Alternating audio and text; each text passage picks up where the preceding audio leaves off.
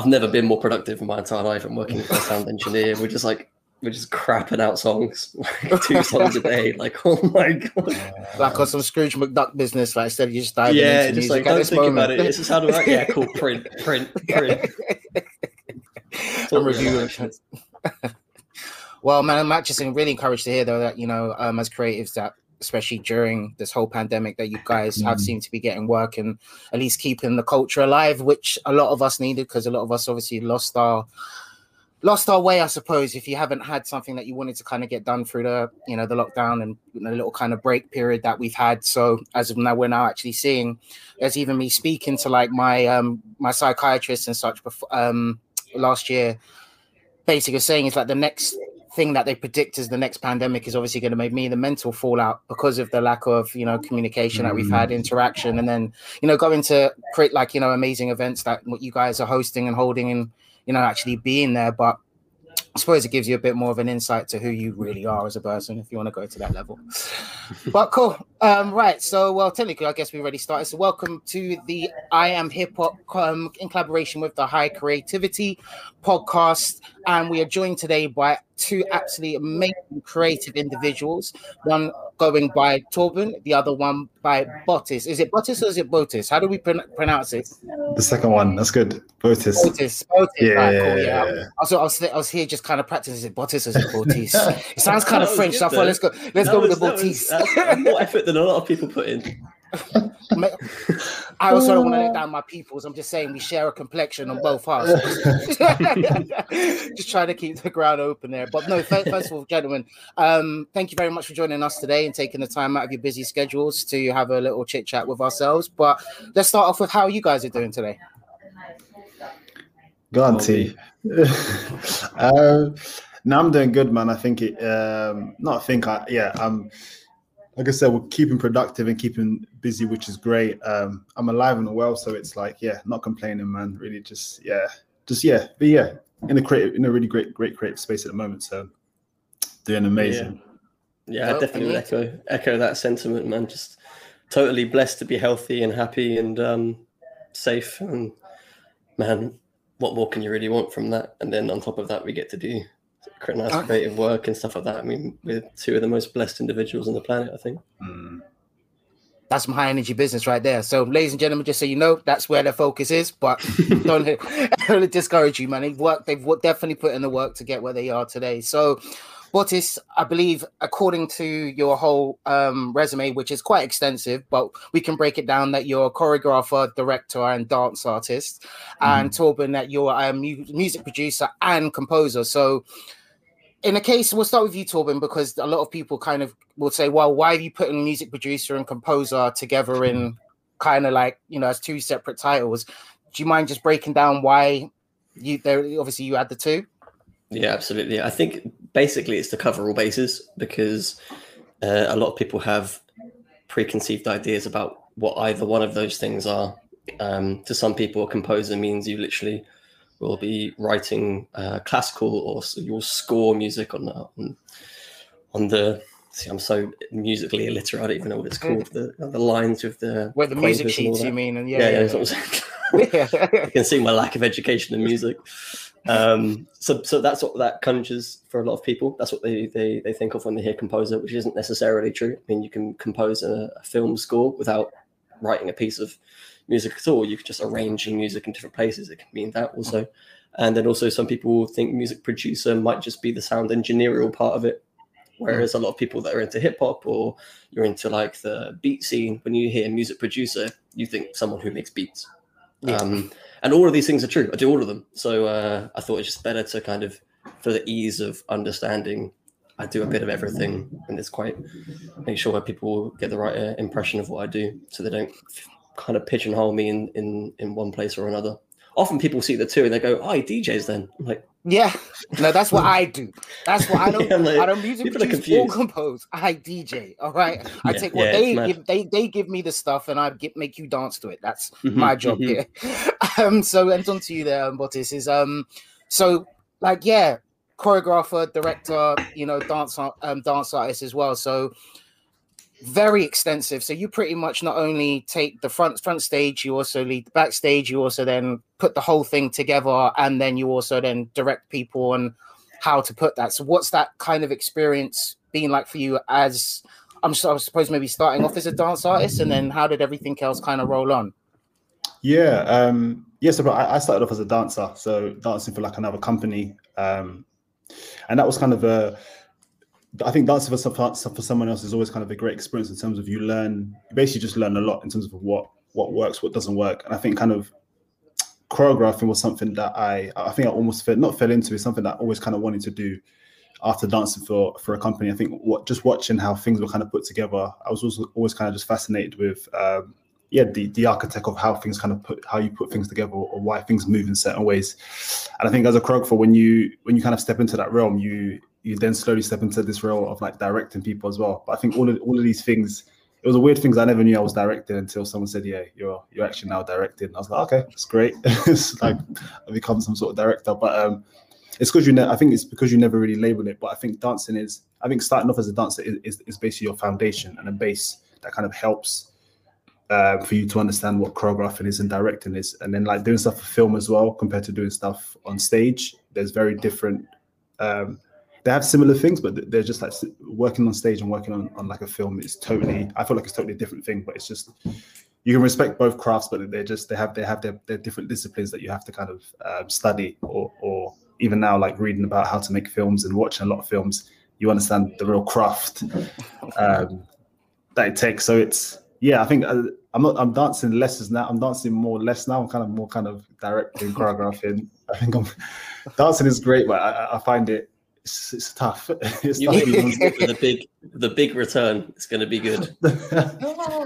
We'll go again. That's chasing that back end, as they say, but also saving your knees in the process as well. But I'm sure you're still cut up a rug, as they used to, or they say, like showing my age a bit, or you know, on a dance floor. I'm sure you're out dance most of us, including me. So that's fine. But I'll give my little 2 boogies here and there. It's fine as long as I can catch a beat, as I say.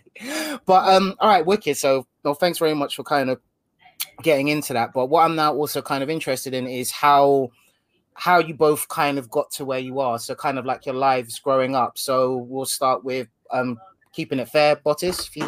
You know, what was life growing up for you to get to these stages and such? That's a big question. That's like to go through the whole.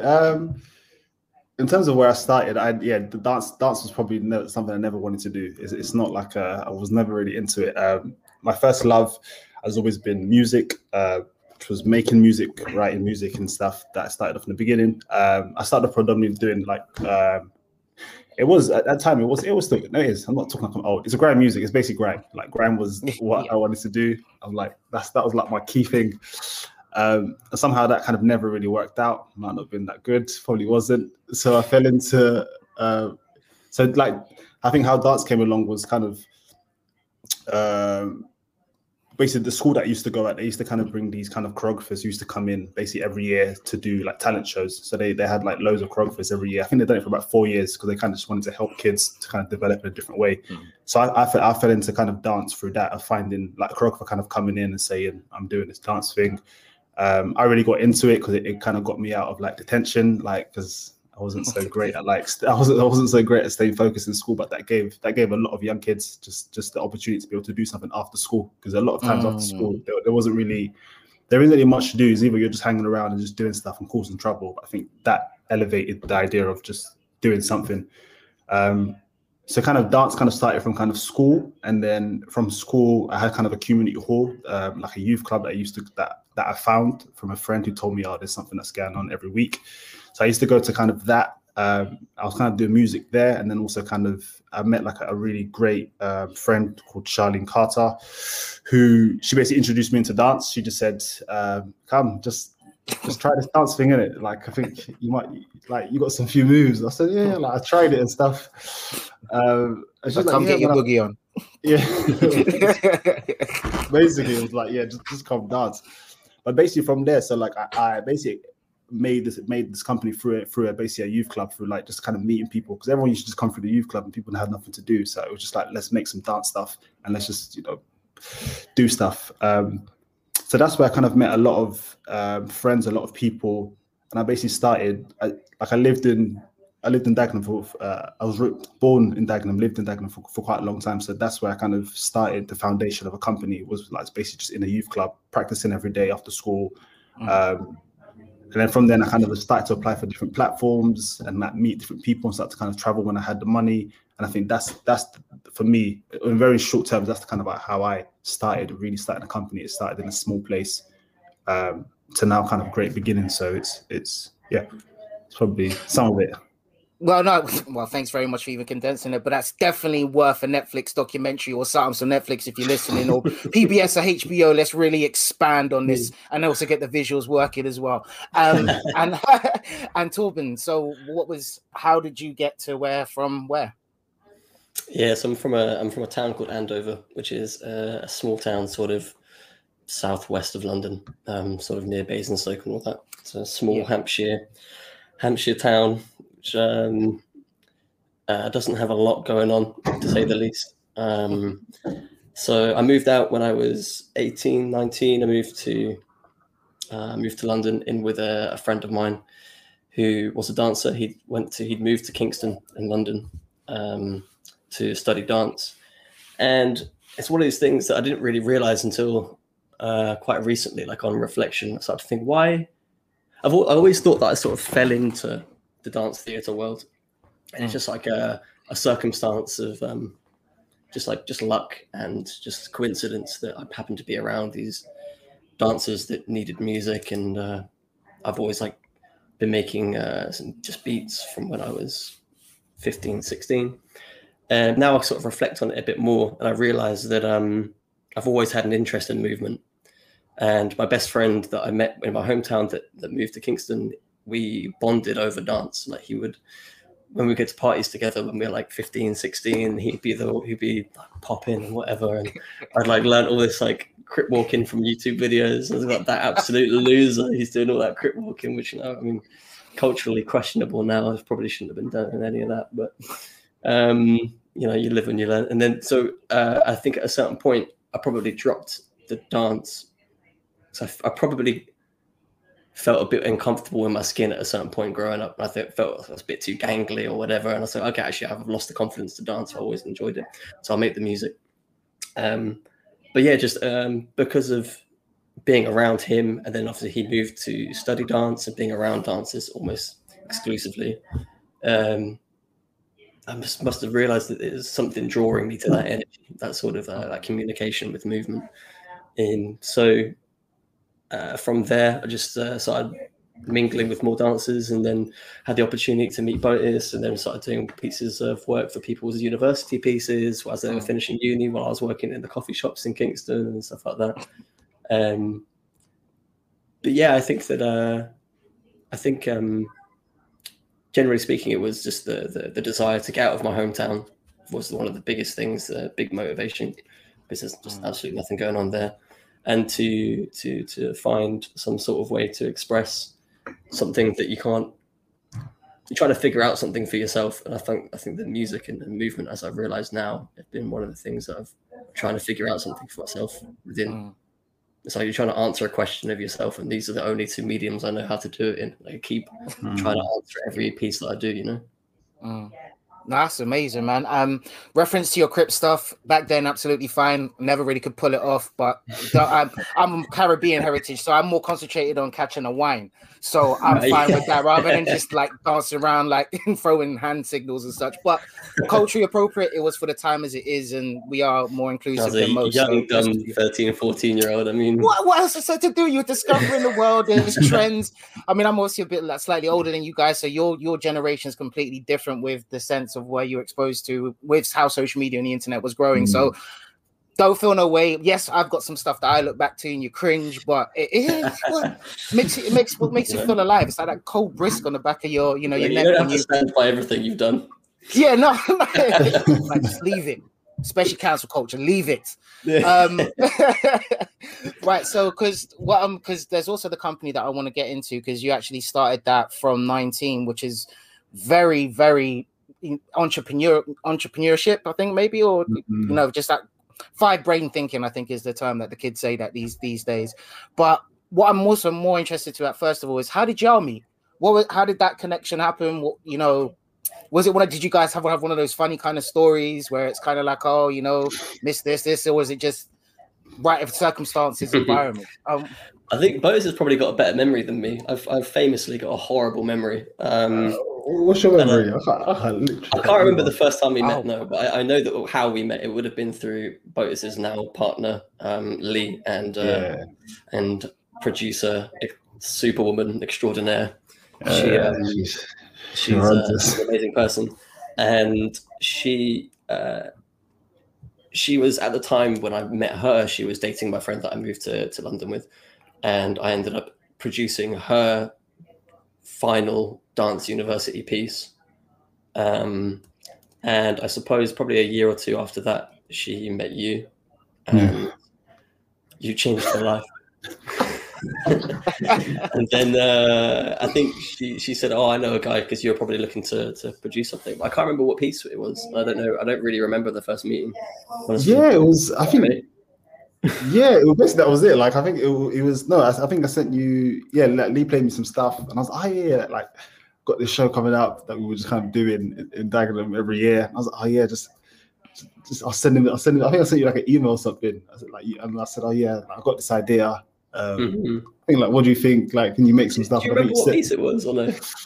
I think so. I think there was two pieces. It was like you done a remix to Black Skinhead, like Kanye West's track. You remixed that, and you done like another track. This is sick, you know, all these things we said earlier about like not standing by some of the things you've made in the past. This is one of those. This is one of them. Yeah. No, you played it back to me at one point. I was like, I don't recognize that. Like, brother, you made this. Well, that's the thing that I know.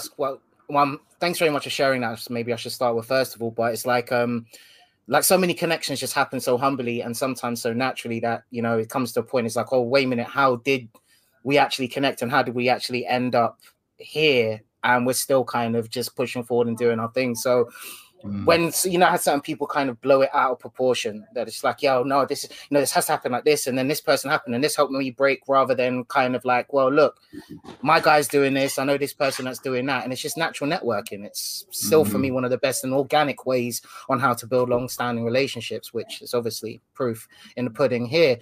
But this far from the norm, man, because you mentioned already lightly about starting the company, but I mean, from 19, what was the influence to say, you know what, I need to make sure I've got a company from here in order for my next steps going forward? Yeah, I would say it's my mum. Like, I think my mum kind of, it's because it's like culturally, like dancing isn't a thing that it doesn't really do anything. It doesn't really bring any like value into the household. So I think it was important when I said I wasn't going to, I said to mum, I went to like college. I did a year and I was meant to do another 3 years. But I kind of dropped out, and then I was meant to go to university. And then when I told my mom that I wasn't going to university and I was going to be at a youth club dancing, she was just like, "No," she was not convinced, man. She was just like, "This is not gonna work." Like, so in my head, I was like, I have to start young, and I have to just basically do this thing. I have to do it. Like, she has to know that this is possible. But I think also the whole point of starting a company quite young was.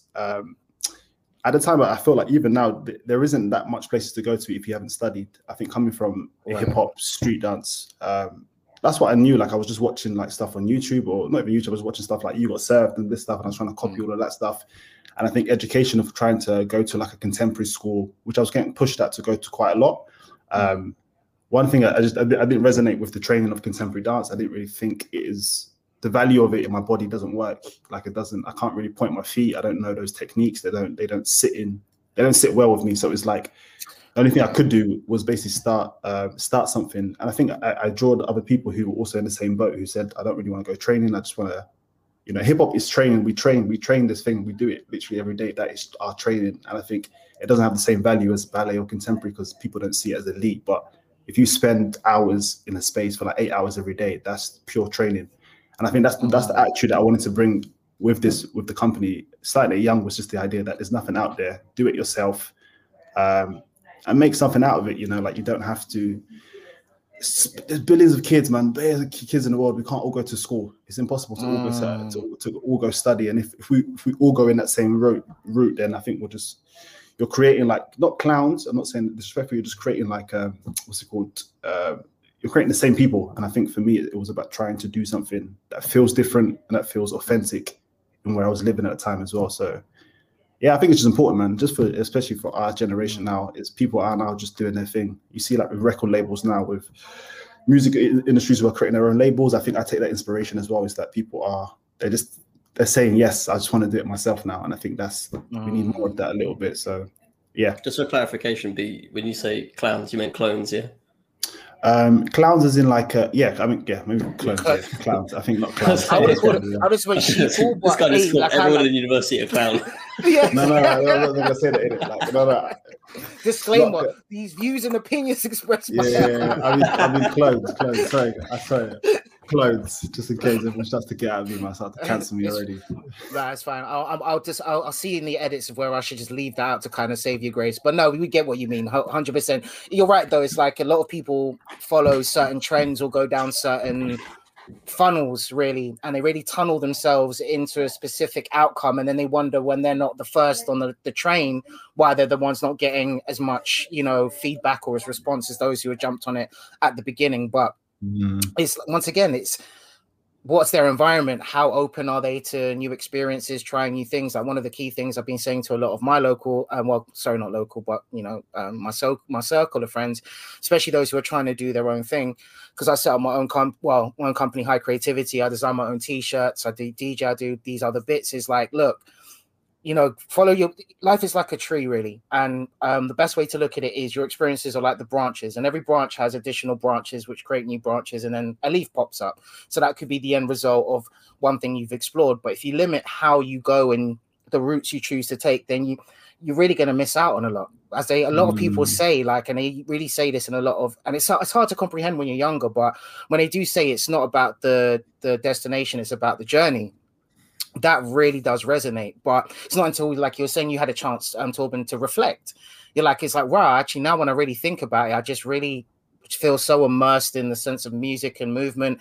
Then with you, Bautis is like, you know what, I don't see anyone, with the stuff that we do, there isn't actually a said syllabus on that. It's like there isn't a kind of A, B, and C, and how do we get here? So then you try to create something which you've done, and then you go forward. So, but anyways, that's me just putting my 2 pence in with some of the amazing stuff you guys are doing. Very well articulated. I think that's very, very true. So, and with you then now, Torben, because you're now seen as one of the leading figures in the UK hip hop dance theatre, as it's been, sold to us in our notes and such. But what's crazy is that we have worked with the Scottish Dance Theatre, the National Youth Dance Company, Danza, Contemporina, the Cuba. Like, I mean, I would, and even working with Matthew Robertson with the Verve, bruh. Accolades or accolades. But so I mean, in a sense, what was it? I mean, what's the journey been like? Working with, don't have to get into all of them, but maybe the ones that stick out the most. What is it been like working with the Scottish Dance Theatre and the National Youth Dance Company, and providing a lot of these audible experiences, not just for the audience but for the dancers as well? Yeah, I think one of the key themes in my career has been, and maybe this is quite a lesson to those wondering whether they can do anything, is often saying yes to opportunities when they arise and then just sort of figuring it out along the way. But I could definitely do that, and being like, how the hell do I do this? I have no idea what I'm doing. And then sort of figuring it out on the way. And I think that's a super, super valuable sort of approach to take within limits, obviously. But I think a lot of people feel as if they can't do something, or people like them shouldn't be able to do something. And I think that, I should say, first and foremost, I think that's one of the things that's made it possible for me to do things and work with a lot of different people. I think the other thing to highlight is just, I'm very self-critical. I don't always think I make the best music in the world. I always try to, but I always don't achieve it. But I know the one thing's for sure is I know that I'm very good to work with. I think that's one of the things that I try to take forward through all these people that I work with, all these different companies and things like this. I think that I've sort of established a reputation of someone who's quite sensitive to collaboration and is very, I'm very open to other people's points of view, and then we might get onto it later. But the collaboration between Botus and I is very, very, it's very collaborative. Like his input is absolutely paramount to all the music that gets made. But yeah, to kind of more pointedly answer the question, which I have actually forgotten, is that I was just asking about like what's your journey been like, in the experience of working with all of these, great, companies. Oh, sure. Yeah, it's just I almost can't believe it every time that I get to work with somebody new. Like it's just I can't believe that I get to carry on doing this, and that's what the experience is like. So, and just really, really blessed to be able to work in these environments where people are putting themselves really on the line and work, and that's what I feel about dance in general. It's really inspiring to watch, and I think that's one of the big motivations to keep going. Is watching dancers move is so inspiring because they train hard. Harder than, and far from the norm. Botus' group trains harder than any group I've ever seen, any athletes, anyone, and they really put themselves on the line, and that's something that is very motivating for me to try and put my best into the work to do them justice, and I think I try to do as many different and work with many different people because I like to explore the bounds of my artistic expression. I think when we grow up, especially if you're like a producer, you grow up listening to lots of producers and you see that they have very definable styles and sounds. And you start to, when you realize that you don't really have that growing up, because you end up, you grow up and you're sort of just copying other people's beats. Like for the longest time, I was just basically copying an LA producer called Exile, just straight up, just like biting his stuff for ages. But it's like a necessary part of the process. But I feel like a lot of people would doubt themselves because they think, oh, what's my artistic expression? Why? Like, I'm just copying everyone else, and where am I going to find to get my sound from? And I don't know if that's necessarily the right way to think about it, or at least it wasn't in my journey. I thought that, you know what, I'm not the same person when I'm around everyone. You morph a little bit depending on the kind of company that you keep, and that's just a natural thing. You are what you are with somebody else is the relationship between the two of you, because you're not the same with your parents as you are with your friends. So you change. And I sort of thought that was an important thing to keep in mind artistically as I moved and worked with different people. And this is more feathers in your cap, like this is how I want to sound when I'm with this room. This is how I want to sound when I'm in here. And I really want to find the bounds of what I can do musically and develop myself. So that's one of the things that I love about working with such vast varieties of dance, like from hip hop to contemporary as well, and also like flying the flag of hip hop within the contemporary world as well. So it doesn't always have to be I don't know, super abstract drone music, contemporary music. I don't know, I'm being quite judgmental, but you can have something with a hip hop bass, something with a bit of rhythm, something with a groove, and so like you can make something that's beautiful and abstract, but to something that has some hip hop fundamentals in there as well.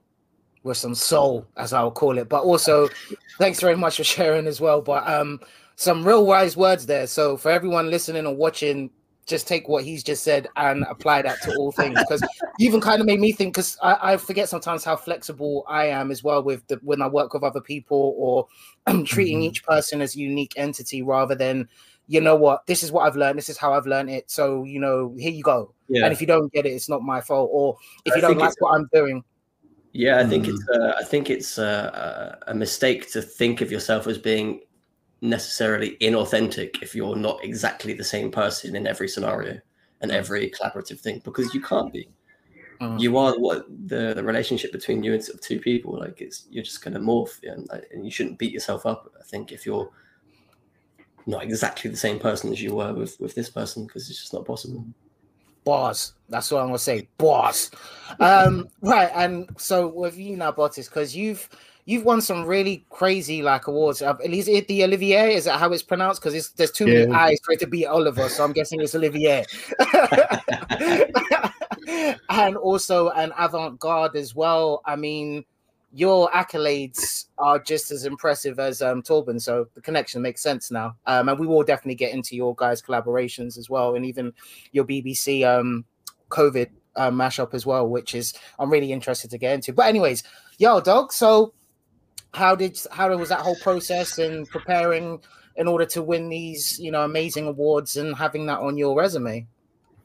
Yeah, like you're never prepared to win. I think especially I didn't even know that. I never really knew that the Olivier existed in terms of I would never hear of it because it's just something that's probably just happens. But I think when we got nominated for it for the show that we're doing called Black Dog. I think for me I was just kind of in shock a little bit with.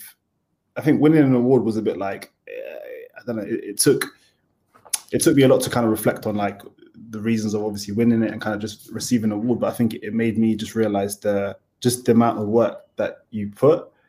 And sometimes when you look at the amount of work, sometimes you just look in the present, but then just looking back of like where I kind of started, and I kind of reflected a lot back of just spending a lot of times in the youth club and the community hall, like consistently that all of that work has come to like winning this award, but it doesn't stop. I think for a lot of people who thought that we won an award, they just felt like, oh yeah, you're going to start getting loads of these jobs and stuff. That never really happened. I think it just gave us.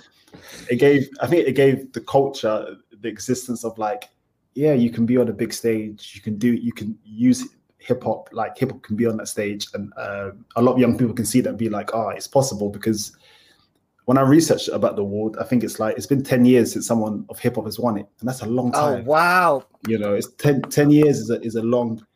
When I heard that, I was like, the concept of like 10 years of like. Yeah. No hip hop. Well, hip hop people have been nominated but haven't won. So I just felt a little bit like, you know, it's all been ballet and hip hop. It's all been ballet and contemporary dance. Like it hasn't been anything that's inspired by hip hop or street dance. And I think for me, something has to change. It just made sense of like, it shouldn't take 10 years for hip hop to be on stage. But for me, it's amazing. I don't really see them as. I just see them as great achievements, and it's for the working hard and also for the dancers who put their blood, sweat, and tears into it. So yeah, man. Yeah, definitely. And also, once again, 10 years. Regardless, we done it again though, for real, all for the culture, and we got to thank you for that, Boris Bautista. I'm sorry, it's all you, bro. But also in the case of that, because obviously even to get up to this point of when Black Dog was originally released, I believe it was in 2019. Yeah. You also, you've toured a lot as well. Like even in the case of with Norway and Airwaves, you with the urban moves in Oslo, Norway. You've traveled to Denmark. You've done the Greenwich Docklands International Festivals, Norfolk. Once again, just a great list of things. I suppose it's just asking the same sort of thing. Like, what did you kind of learn from those experiences? What did you gain from those experiences? And life of being being on the road, taking your hip hop dance to the world. I think I learned something about. How can I explain it? I think people love you more outside than when you're in London, and I think that's just the reality. Yeah, man, that's just my feel. That's what I think anyway. I think that's just true, right? Because it's. I think maybe people it's the comfortability. People, if you're in London, people obviously know you, and I think this is not a bad thing, but it's just you. I think the traveling and the going out, I think I just learn a lot from like just how people watch your work or how people talk about it. Just like a different understanding, different perspective, and it just makes you realize that the world is just super big. Sometimes, obviously, I also get comfortable in the idea of just London, but then you realize that just around the world, there's so many different fits, so many different places, and stuff that you learn. But to be fair, it feels more just a blessing to travel because we've recently just like come back. We were up in Slovenia and then Amsterdam, and then we traveled to Greece as well to do the show. And I think just doing that, I was just like, even traveling during the COVID times and how things are now, you just realize that to just get out the country is like a big stepping stone of a blessing. And I think every tour date that we do, and I say to the dancers, like, you have to give. It's almost like this is like your last show, and I think that's how the dancers now take it. It's like if it could be the last show, then it might be another year of not doing anything again. So we just need to acknowledge those blessings that we have and just utilize them and just do the best possible. So yeah, for me, it's great. Traveling is good. I do like it.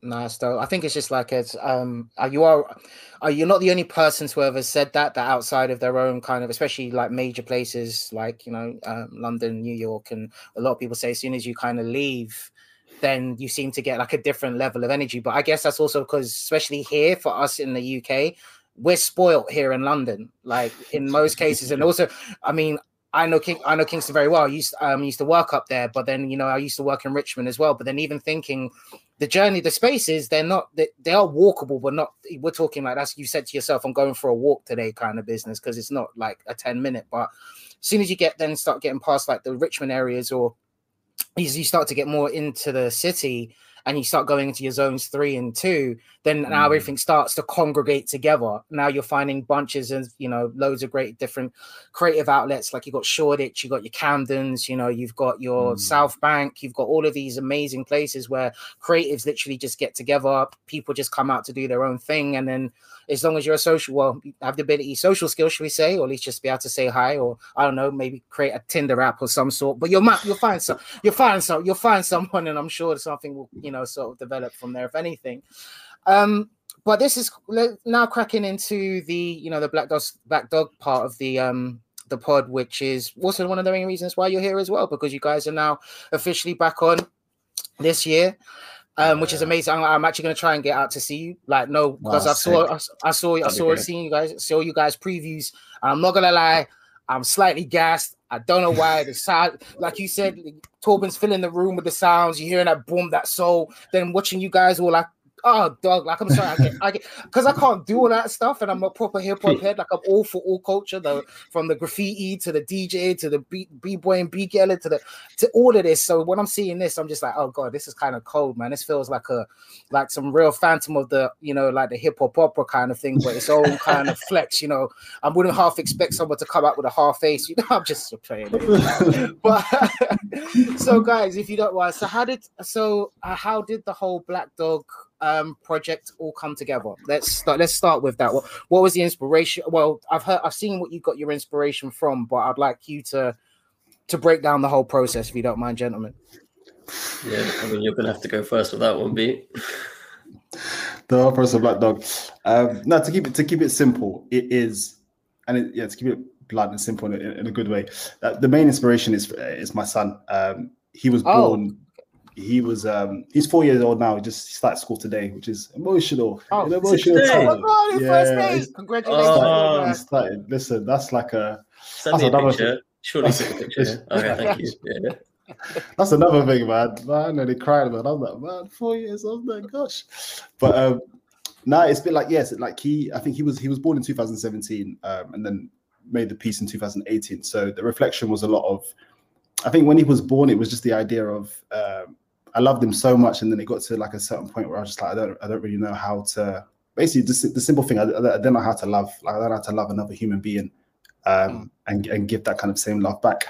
And I think I struggled just with the idea of, like growing up without a father, and just kind of loads of those emotions start to kind of kick in and be like, oh, why wasn't my dad around, or you know, like maybe he could have loved him more, and these kind of concepts started flicking in my head. So I.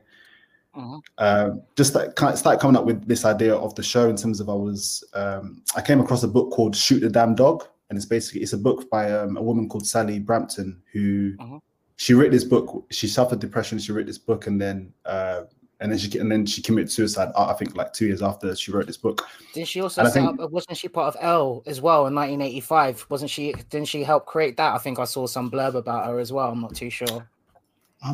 What's that? I'm not too sure.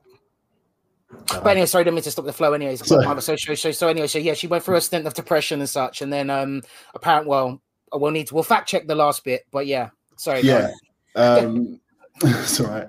But yeah, so I think picking up that I randomly picked up that book, and it was obviously called The Black Dog, and that's where obviously the name came from. And I was like, okay, I started looking more into kind of the Black Dog and concepts behind it. A lot of it had kind of concepts behind depression, like the Black Dog of like Churchill. He always had this figure of a black dog kind of around him, and depression was kind of haunting him.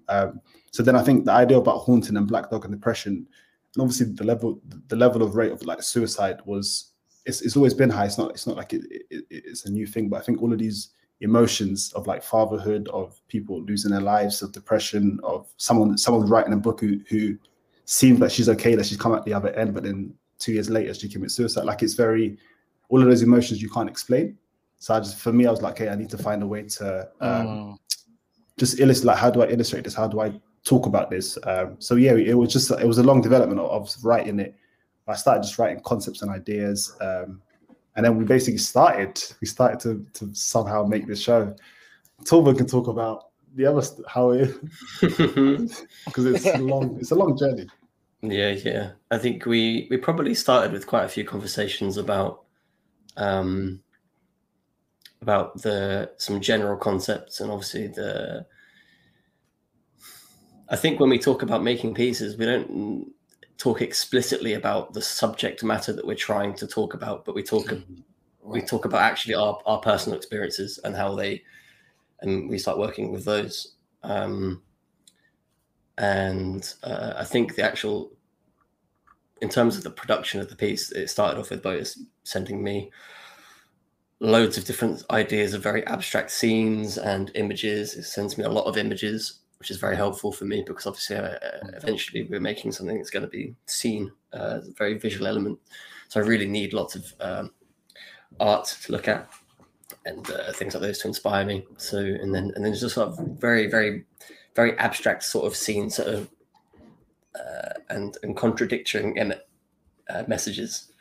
Botus is amazing at being very specific, but also contradictory, and or in the way that makes his work so great is be like, okay, this is the main phrase that we use. It's like, okay, I want this to sound like this, but it has to feel like they're, I don't know, underground, and it's got to be, how do we make this hip hop, but it's got to have no hip hop in it. Like, okay. Sounds easy enough. Right, yeah. I'll work on the underground hip hop, non-hip hop thing. Got it. And imagine if everything was like purple. I'm like, okay, cool, perfect. And just like all these kind of these things. And I mean, he's an amazing creative mind, and they're all incredibly helpful. And it's just what comes out is my interpretation of those ideas. And yeah, the process started with lots of different little what seemed like disjointed little scenes, which eventually, as the process goes on, we started to understand how they're connected, because a lot of these are things that come from somewhere, or these little ideas that Botus is giving me. And they might seem like they don't connect, but as we develop the piece, we learn how they connect.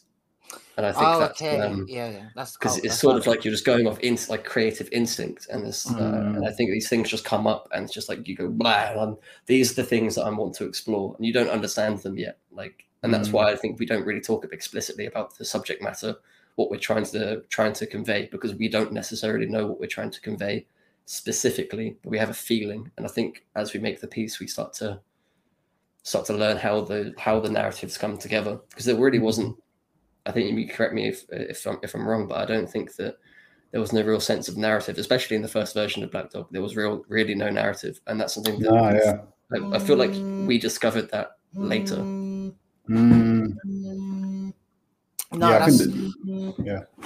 That's cool. No, I like, because I like the whole process and how you guys have broken it down, because it is very fluid, but it's also then relying. You guys have a really great relationship, and it's a very unique relationship as well, because it's the fact of knowing that it's like, look, Torben, I need this to feel purple, right? And it's like the same way. It's like if I was to say to someone, it's like, what does purple taste like? You know, most people be like, oh, grape or grape drank. You know what I'm saying? But it's like, how do you create the feeling of purple? I mean, don't get me wrong, one of my favorite tracks from Nas is the color Purple. I believe it's called, from back in the day.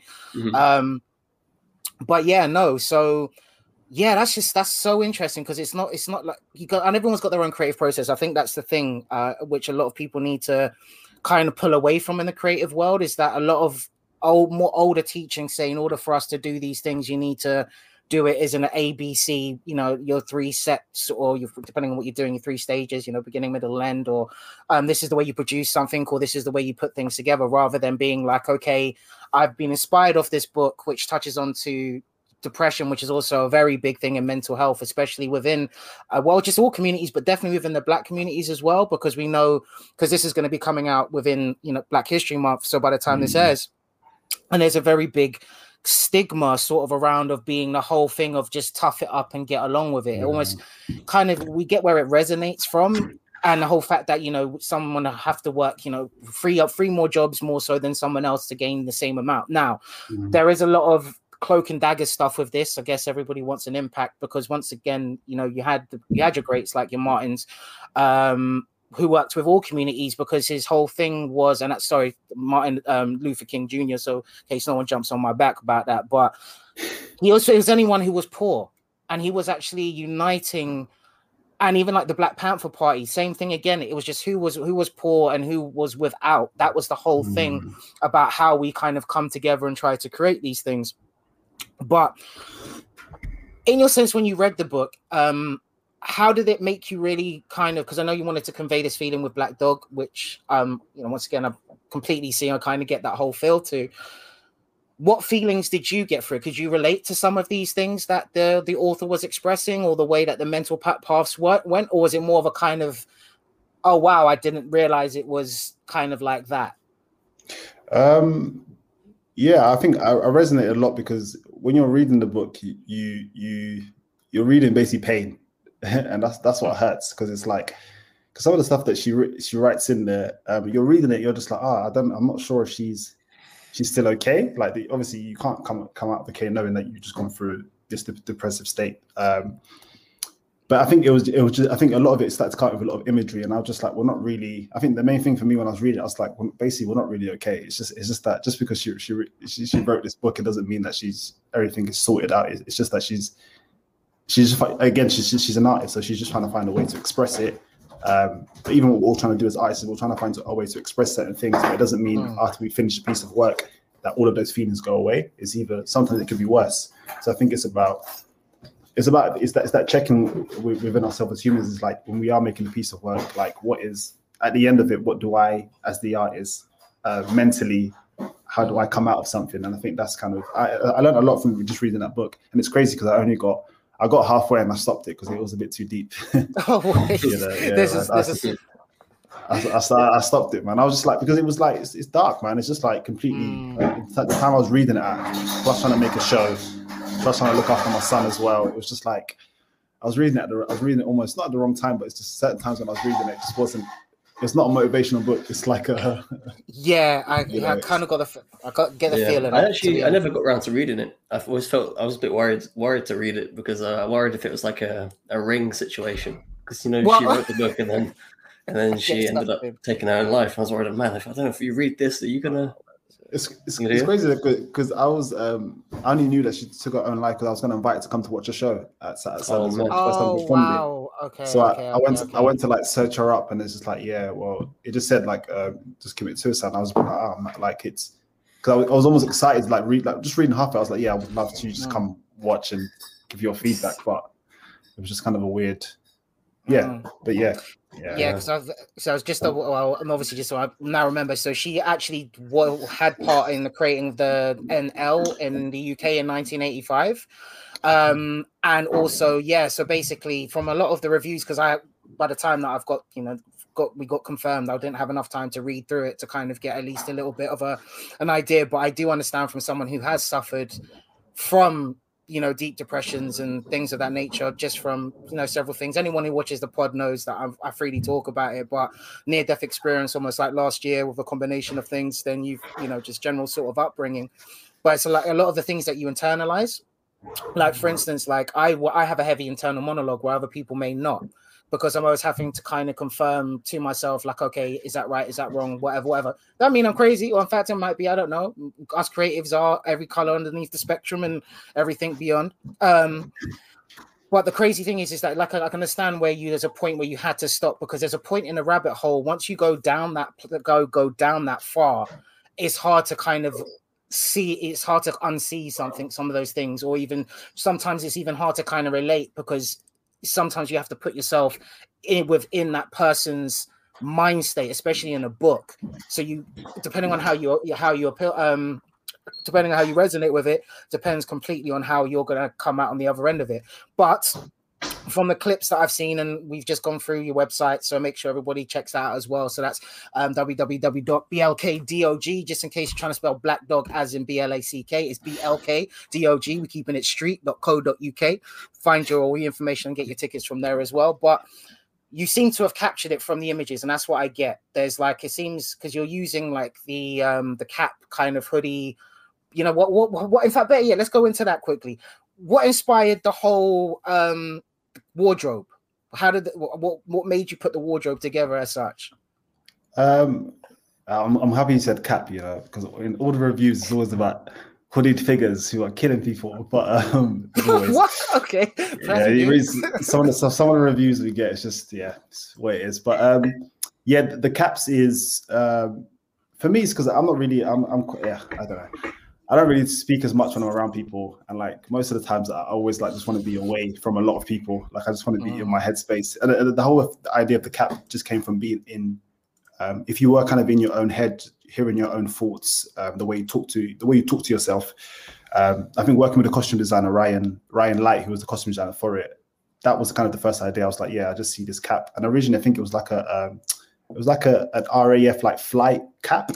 Yeah, it looks like one of those ones with the jacket we used to wear with the jackets and such. Yes. I've got a question for you both relating to this. Has that that sample that clip that we did use early on from the guy flying the plane? Yes. Was that part of the inspiration for that? Because that's a connection that I made when I see the pilot caps. I was like, this is sort of a reference to that clip of that man that was flying. He's sort of like, what did he hijack? Oh no, did he even hijack it? I think he was a pilot, and then he recorded his voice saying like, I guess there's something wrong with me. I'm gonna crash it now. Yeah, I'm gonna crash it now. Trying to negotiate him to land or something. Yeah, I think it probably may have been because I heard it. Probably during the time I already heard it. We were talking, we were having conversations with the cap as well. So I think it's also a lot with I think because it came from a lot with flying and being flying to another space and going to this new dimension in a sense. I think it comes a lot from flying and also just being trapped in your head in it, which is not a nice feeling sometimes.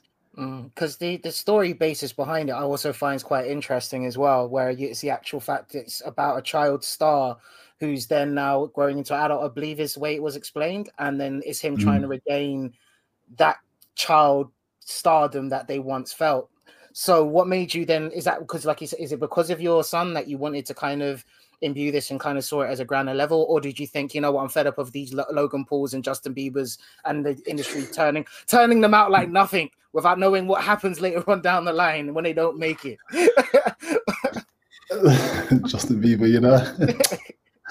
he did alright. I'm not gonna lie. He did good. He went off. Let's not. It's not that he's doing. He's doing well. He's fine. He's doing well.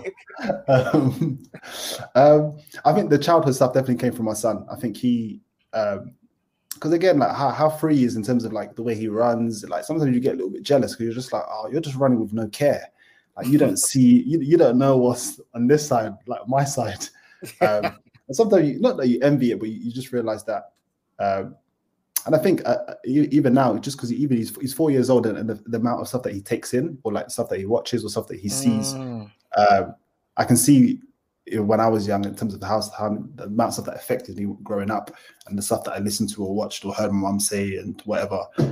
I think so in Black Dog, it does play a big part of trying to regain some of the childhood memories, and then some of the great memories that you had, and then negative memories that come back really do affect you in terms of like just trauma that kids go through, whether it is stuff like rape, and some kids don't understand how to deal with those emotions when they grow up, and they know they've been through that. And in Black Dog, we do speak about that we would look at those traumas and like we figure a way to try to get out of them. And the saddest thing is sometimes you can't get out because it's happened to you, but it's like is there another way for you? And that's the question that I ask a lot in the show. It's like, when you get to the end of the show, like where do we go now? Where do we go from here? So yeah, it's a lot of questions. I think a lot of questions that we ask the audience and also ask ourselves is like, where do we go to? What's next? What's happening? And yeah. I think that one of the most powerful things about the way the Potus is created is that it doesn't try to explain anything. It's just sort of a statement of like, this is real, and you will have to deal with all the questions as an audience member that come up for you, and all the things that arise. That's your sort of job to work through, because it doesn't. It's definitely not trying to explain itself as a piece.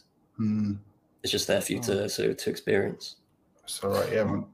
No, that's deep. Because actually, like I said, even watching, because during my research and looking into all these clips and such, it is mesmerizing. So you've done an absolutely amazing job from this side. So I don't only kind of fathom what it's like to actually be in the actual crowd and actually watching it. But it's one of those things that I could see myself wanting to see on repeat at least a few times. So I'm better avoid it, because I might be one of those in there with a camera just for my own personal reason. Don't worry, I won't leak the footage. I'm a professional out here, but on a serious note though, it's like, if that's what you're looking to in capture, I can only say so much, because obviously I'm only here at this particular moment in time without physically seeing it. But even from those little small clips, and I'm not gassing, and that's not my job at all, it does feel like you have captured that space, as you're just saying, Torben. It's like, we're not here to give you the answers, because it's not the way it works, as you were also referring to earlier in the conversation. Is, well, it's okay to be individual, it's okay to be unique, it's okay to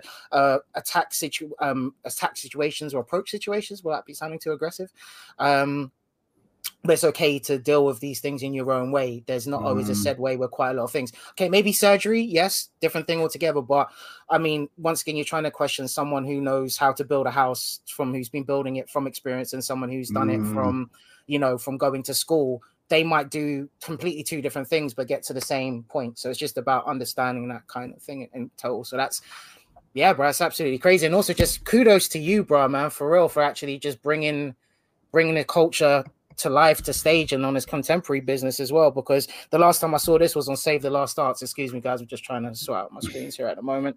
I could definitely can multitask, but yeah, no. So that's just, yeah. Once again, my just appreciation, because I'm a real, anyone who knows me, I'm a serious hip hop head. Look, I'm a serious hip hop head. So seeing things like this and the transitions, I mean, even like when I've spoken to like Raheem from the Grandmaster Flash and Furious 5 on one of my Fast First interviews and podcasts.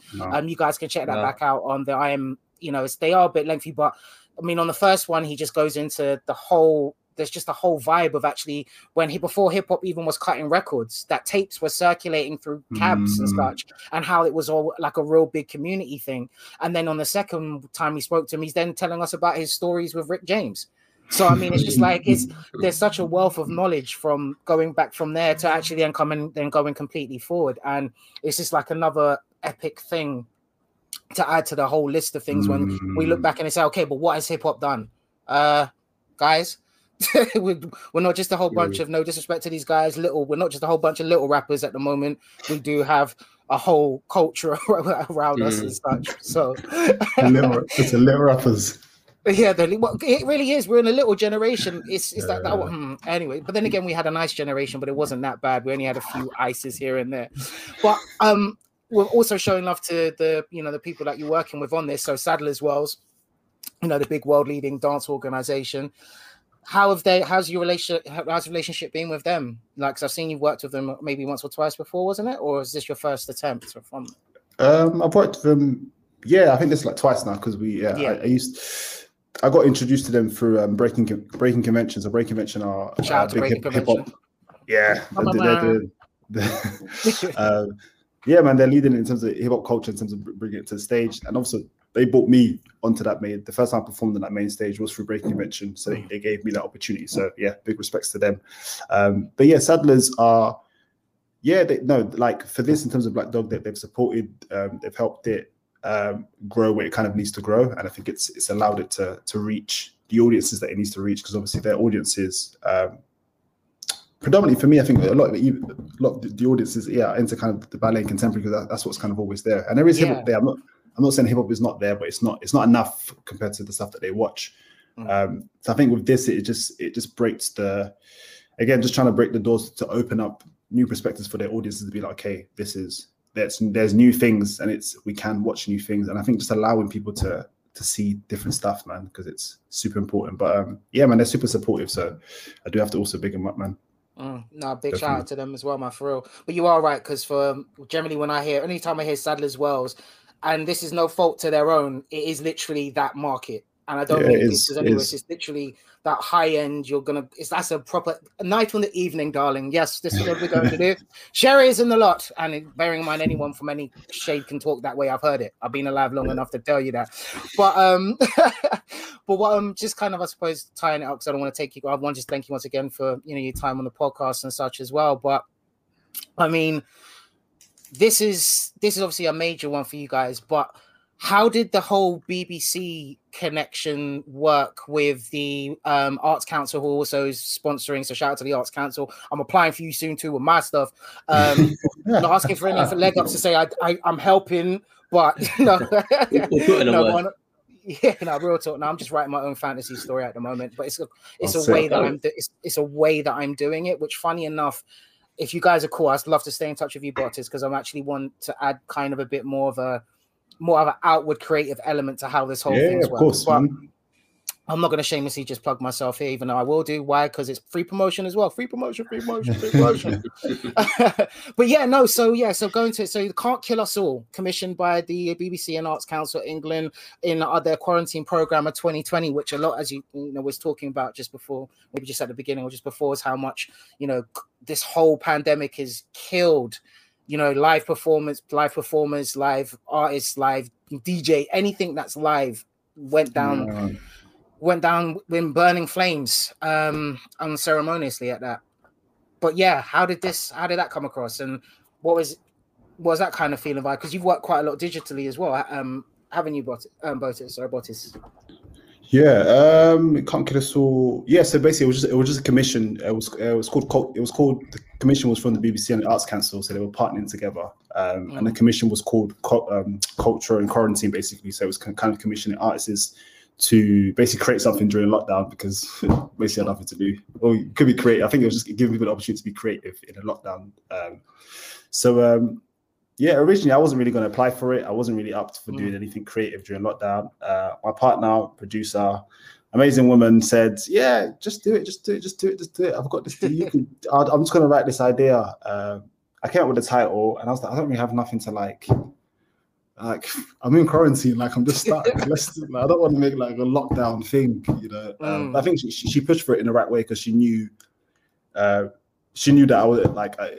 Amazing thing about her, she knows that I was like struggling creatively, so she's like, just push out the idea. So we applied for it, and then we got the commission, and then we started working on it. And then the crazy thing, even as this is coming out in Black History Month, the crazy thing, obviously, we were filming, doing the project during the time George Floyd obviously got killed in America, and that was which was weird. It was a weird kind of point of going through that. And then I think just before that, it was Ahmaud Arbery who got shot, the kid who got shot just jogging. So I think that was, and when you watch the piece, a lot of the reason I'm running is obviously homage in terms of it's I use that imagery because of him.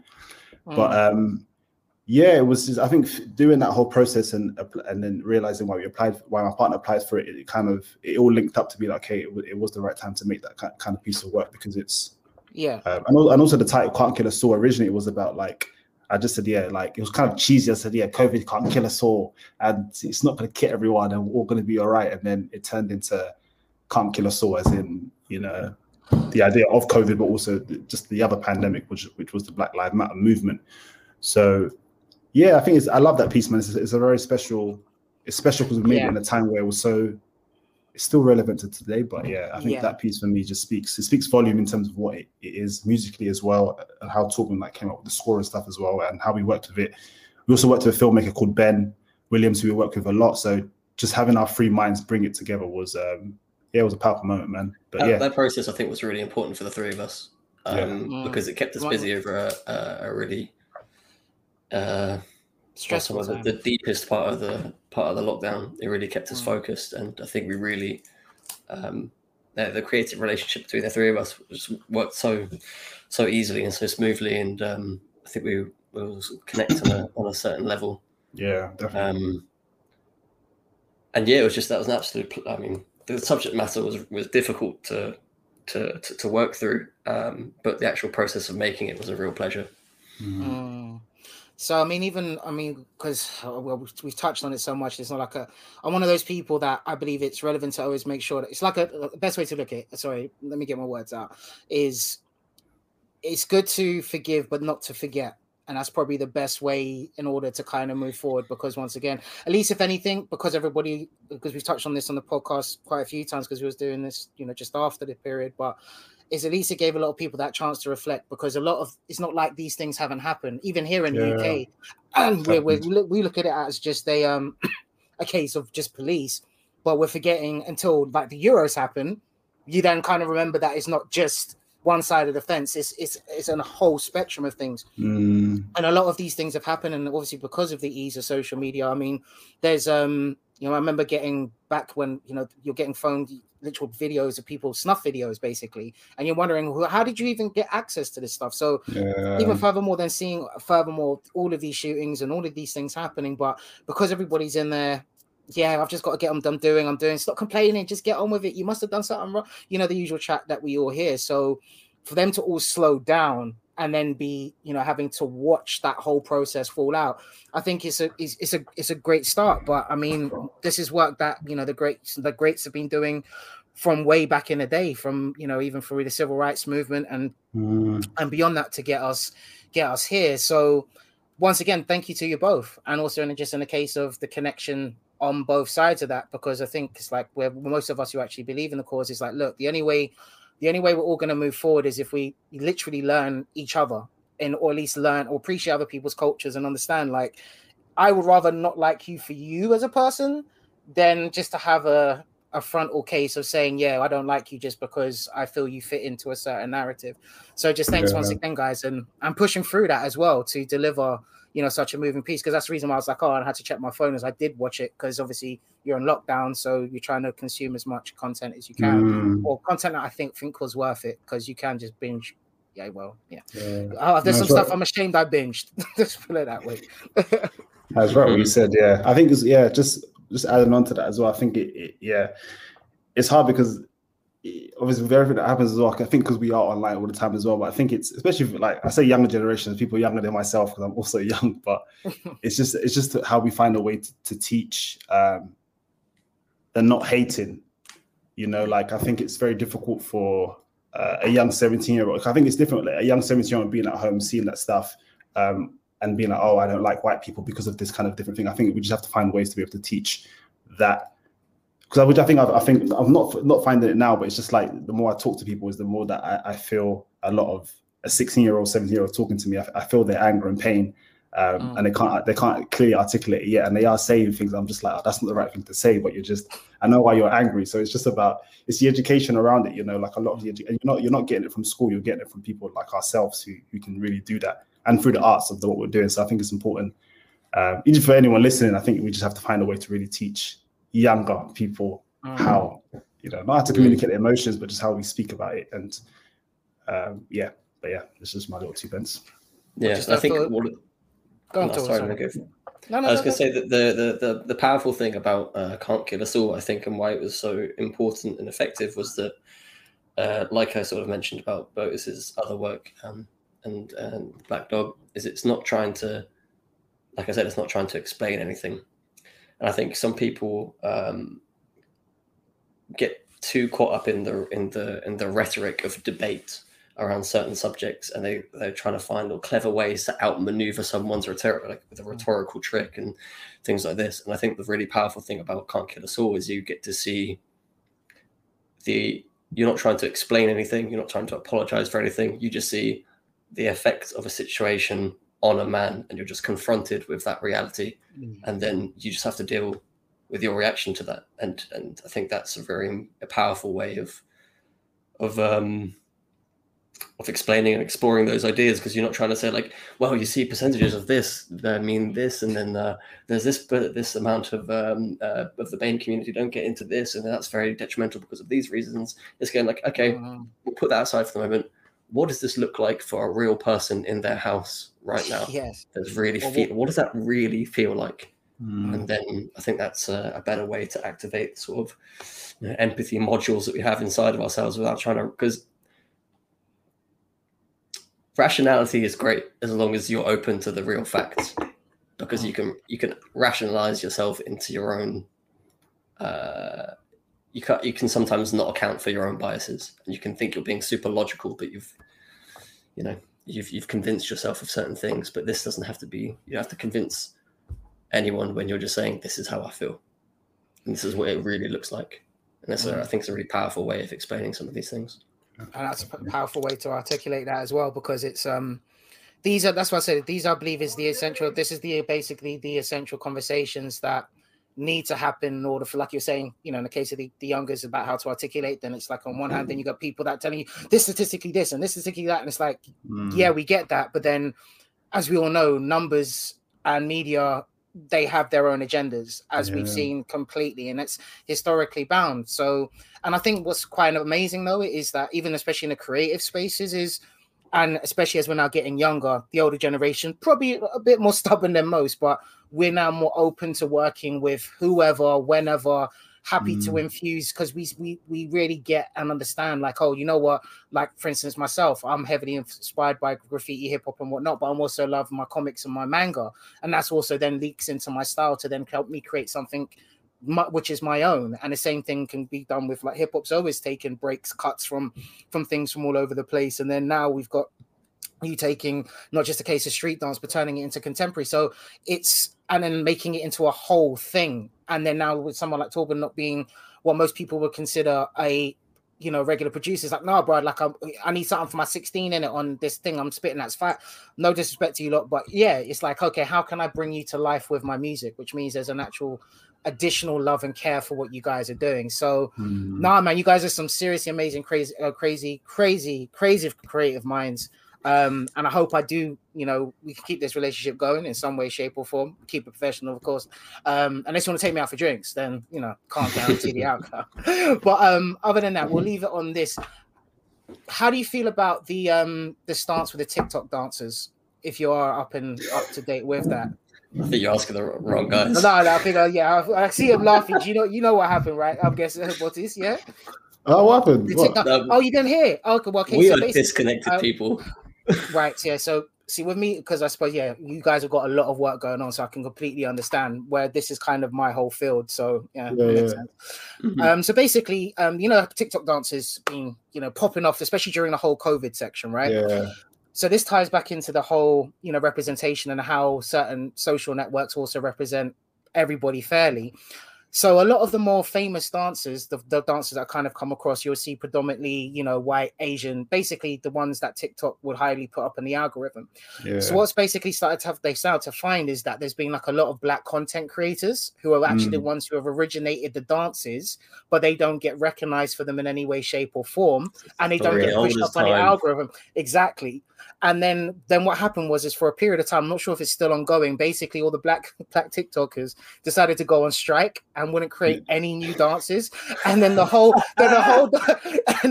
dance community on the whole TikTok thing. I mean, if you guys want a little bit of humor, just research it up and just look at, black TikTokers on strike.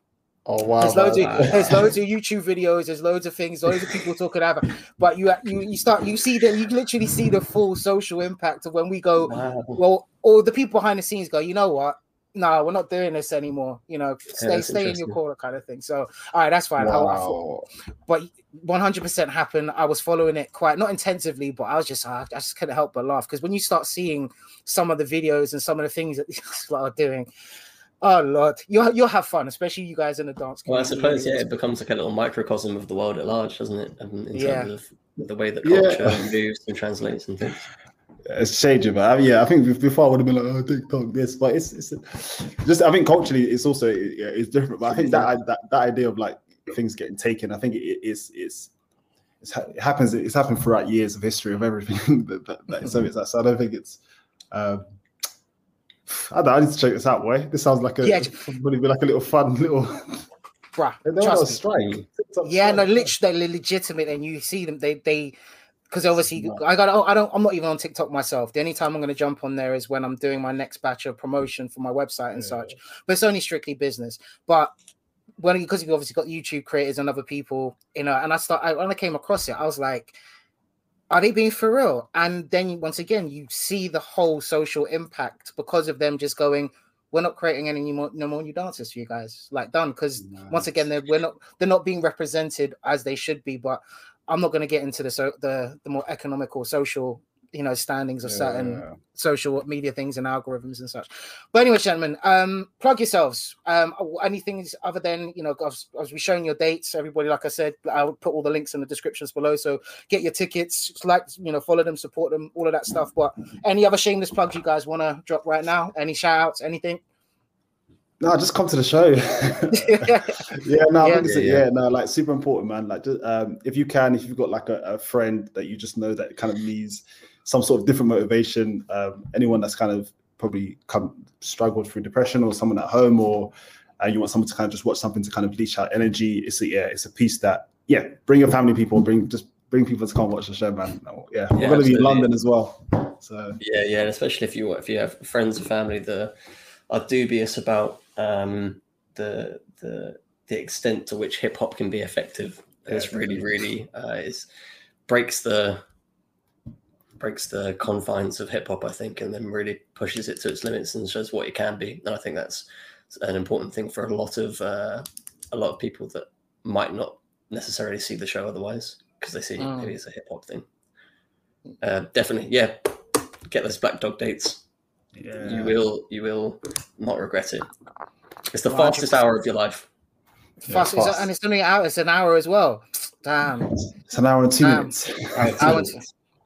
I'm gonna be one of those. When I find myself down there, I want more. I'm gonna like, look, okay, you need to do a remix, right? I want a double CD version. I'll make you guys work for this. No, for real. But once again, thanks very much. For your time, for your contributions, for everything you're doing, the ways you're pushing everything forward for the culture in just general, and also for yourselves. And I think this is kind of healthy as well, that, you know, people get to hear your journey and your perspectives in the way that you look at stuff, because it might teach someone something new. So that's my little Jerry Springer piece to finish the show with. Thank you, man, for such fantastic, sensitive questions. I think it's been very enjoyable. Oh, thanks, man. Like I said, I deal with people as that's it. We go from there, we flow. And because it's all about you at the end of the day. When it's my turn, then I'm probably going to be about a 5 to 6 hour podcast, to be honest with you. But I will leave it as it stands from there. But thanks, ladies and gentlemen, for tuning in. If you stayed till this point to the I Am Hip Hop podcast, powered by High Creativity. I know the background, we need to kind of still alter that a little bit. So also as well, for everybody else, that now I'm going to be doing my own separate High Creativity podcast as well. But we will be still here on a monthly basis. Other than that, everyone else have a great October, man. It's Black History Month. Get your knowledge on, man. Get your culture on, and get some good food in your belly. Thanks very much, gentlemen, man. Peace. Yes, thank you. All right, peace.